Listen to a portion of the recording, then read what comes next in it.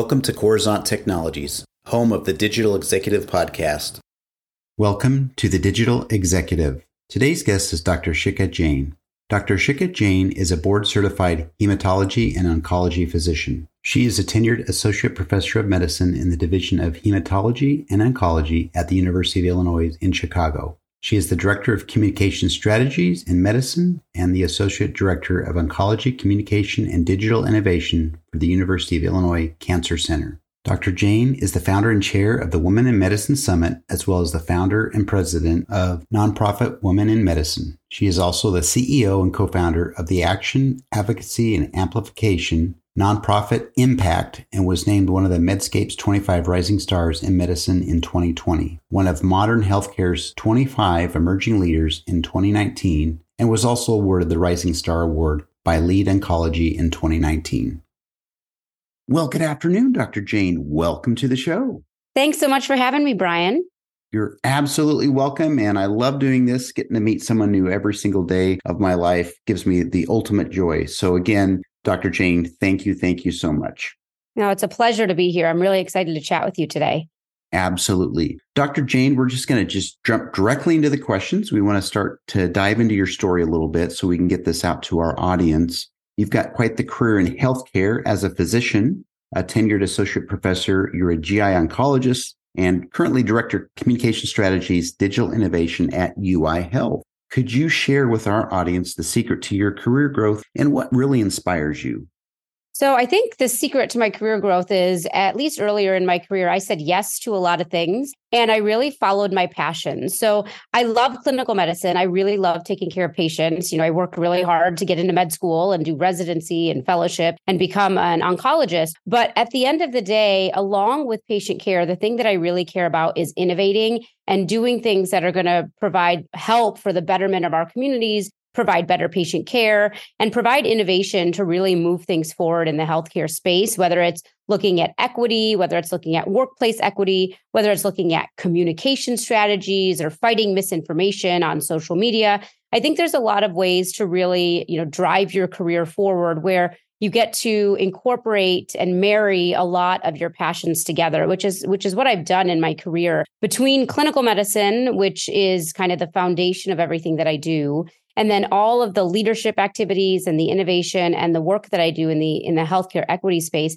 I've been able to say yes to a lot of things that have led me to steps that have allowed me to do work that now I think is really fulfilling me and allowing me to kind of incorporate not only patient care, but my love for communication strategies and public health messaging and advocacy work and gender equity and all of the things that I love. I've been able to incorporate all of them into my career by saying yes to a lot of things early on and then taking those experiences and allowing them to propel me into new opportunities. I love that. And you truly, as most probably all healthcare providers, just really have that true sense of being a servant to their patients, right? And caring. But the fact that you brought a little bit of innovation in there as well, I can tell that you're deeply passionate about the things that you do. So thank you, Dr. Jain. Absolutely. I love what I do. And, oncology, a lot of people ask, well, it can be a really sad type of medicine to practice. And what I remind people is, yes, there are sad moments, but there's also a lot of inspiring moments where I can walk my patients through end of life care. I can walk their families through a new chemo regimen. I can really help patients understand what their diagnosis means to them. And I can help them understand, how we're going to navigate the diagnosis, whether it's treating them for a cure or treating them with, intent for prolonging their life or really just focusing on their symptoms. And so I think it's incredibly important in the field of oncology, especially to have those physicians and those practitioners who focus on really doing what their patients need them to do and working as a team with their patients to try to help them get the best care that they can and for them to understand the type of care they're receiving and what their options are.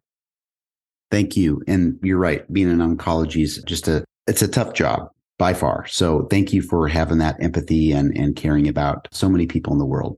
Dr. Jain, you've got quite a resume, right? You've talked a little bit about that. You are, in fact, a TEDx speaker, and you're still adding those credentials, which is awesome. What is the vision for the next 5 years for you? I always tell people my goal is to leave the world a better place than I came into it. So what I really want to be focusing on in the next 5 years is not only being able to use my voice and my platform to advocate for change. We've seen so many medical advances that have almost been reversed in the last couple of years with rulings across the nation that have been attacking women's health and reproductive rights. Looking at how our nation is going, what I'm seeing is a lot of medical care is rapidly growing and innovating. But now many things are resulting in healthcare workers being handcuffed from providing life-saving care in some cases. So I'm hopeful that I can continue to use my platform to advocate for change and to advocate for really patients to be able to take control of their own healthcare and take control of their own bodies. That also includes things like the prior auth debacle that happens in healthcare, where oftentimes insurance denies things because they just want to deny things.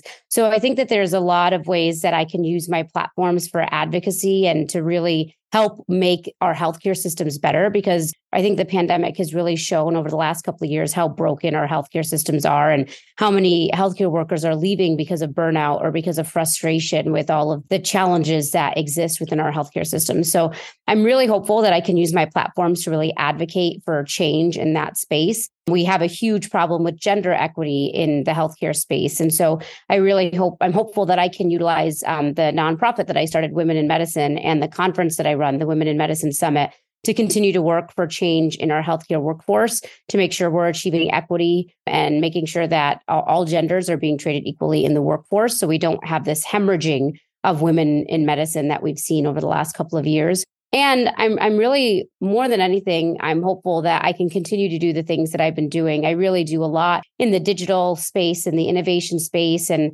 I'm fortunate in that where I work at University of Illinois, they are very supportive of a lot of this work that I do, through my nonprofit Women in Medicine, through my nonprofit Impact that's focused on really addressing misinformation, disinformation, and public health messaging. So I think continuing to incorporate all of those things in a big way, and then hopefully being able to have an even larger impact by using my platforms to really use my voice for change. Great. Thank you for that. Appreciate all the work that you're doing outside of your role currently there at UI Health.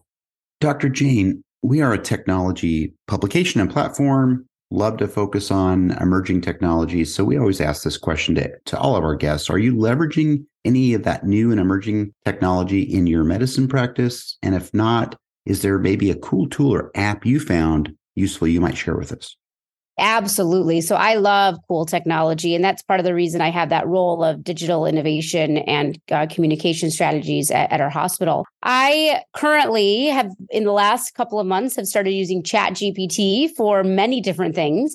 There's actually been some studies that have come out. We actually published a study looking at ChatGPT and how it can help impact patient care. So I've utilized it for simple things like, when I'm fighting with an insurance company to try to put in a appeal for a patient to receive their therapy. So I've used ChatGPT in some innovative ways, and I'm curious to see how that continues to grow. I've been working in the past, and I continue to work with several companies who we're trying to create ways to find ways to really help patients at home. So using AI or using, Alexa or Google Home type devices to help patients at home really manage their side effects better when it comes to treatments, and then having that information reported back to their physician and their care team is something that I think is really going to take off in the next couple of years. And I'm starting to see that happen. I'm doing a lot in the public health education space. So I'm consulting with some companies that are actually looking at how to create better educational platforms for patients and creating ways for, your doctor always tells you, don't Google your symptoms, don't Google your diagnosis. We're looking to find ways where you can actually Google your diagnosis and have some really good, safe, and hopefully accurate information for you to be out there that you can watch videos or look at written content from experts. So I think that is another place that digital innovation and technology is going to go. And then yesterday, actually, I just signed up for the new Threads app. So for those of you who don't know, Twitter is a platform that many physicians have utilized over the last, I don't know how many years, to really get public health information out there and also to connect with colleagues and collaborate on research. So I've used Twitter a lot in my career over the last several years, and it's been an amazing opportunity for me. We've seen a lot of that kind of falling away over the last year. So people have been looking for an alternative. So I believe just this week or last night, Threads was launched, which is a new social media platform. So I'm seeing a lot of people from healthcare move over to that platform to try to utilize it in a way similar to what we were using Twitter before. So I'm curious to see where that goes. I will say for the physicians and healthcare worker space, Twitter has been incredibly helpful, especially during the pandemic, for us to not only get information out there, but also learn new information and stay up to date. So I'm curious to see if Threads is going to be a new social media platform that we can utilize in a similar manner. And hopefully it will become a good community for the healthcare worker space over the next however long it is successful. Great. Thank you for sharing. And yes, there's actually several platforms springing up that are very similar to Twitter. In the end, though, I don't know how many of them will survive, but we'll see. And like I said, we're always hopeful to see some new platforms spring up and be successful. Dr. Jain, last question of the day. Can you share something from your career experience that would be helpful for those in our audience looking to grow their career in medicine or leadership?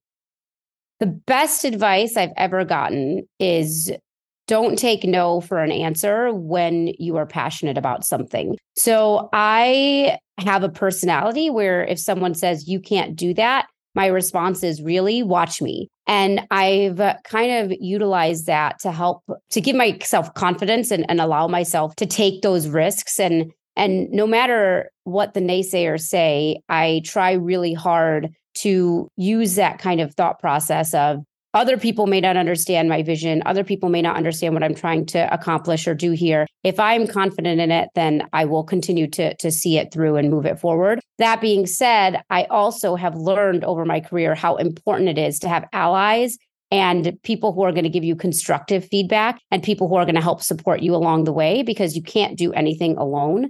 And so for me, it's, making sure that you have that group of people. They may not be, in the same space. Some of them may be in your field. Some of them may be outside of your field. Some may be family. Some may be friends. Some may be colleagues. But finding those people who can give you the real feedback that you need to help yourself constantly be improving. The biggest piece of advice that I can tell people is if you feel strongly about something, if you feel like you can really make a difference, make a positive impact, if you really believe in something that you're working towards, don't listen to the people who are telling you can't do it. Figure out a way for you to be able to do it and ask for help along the way. I think that is a really important thing that sometimes we forget we're allowed to ask for help to achieve our goals. And for me, that has been one of the best things that's happened to me is I've been able to find some incredible people who've helped me along the way, without whom I would never be where I am today. That's awesome. And again, you've got to build your network and supporters, allies, et cetera, to help really make you get across that summit. Sometimes it is challenging. So I appreciate the share on that. Some great advice, and our audience is going to be so thankful for your message today. Dr. Jain, it was a pleasure having you on today, and I look forward to speaking with you real soon. Thanks so much, Brian. It was great being on. I really enjoyed having our conversation today. Bye for now.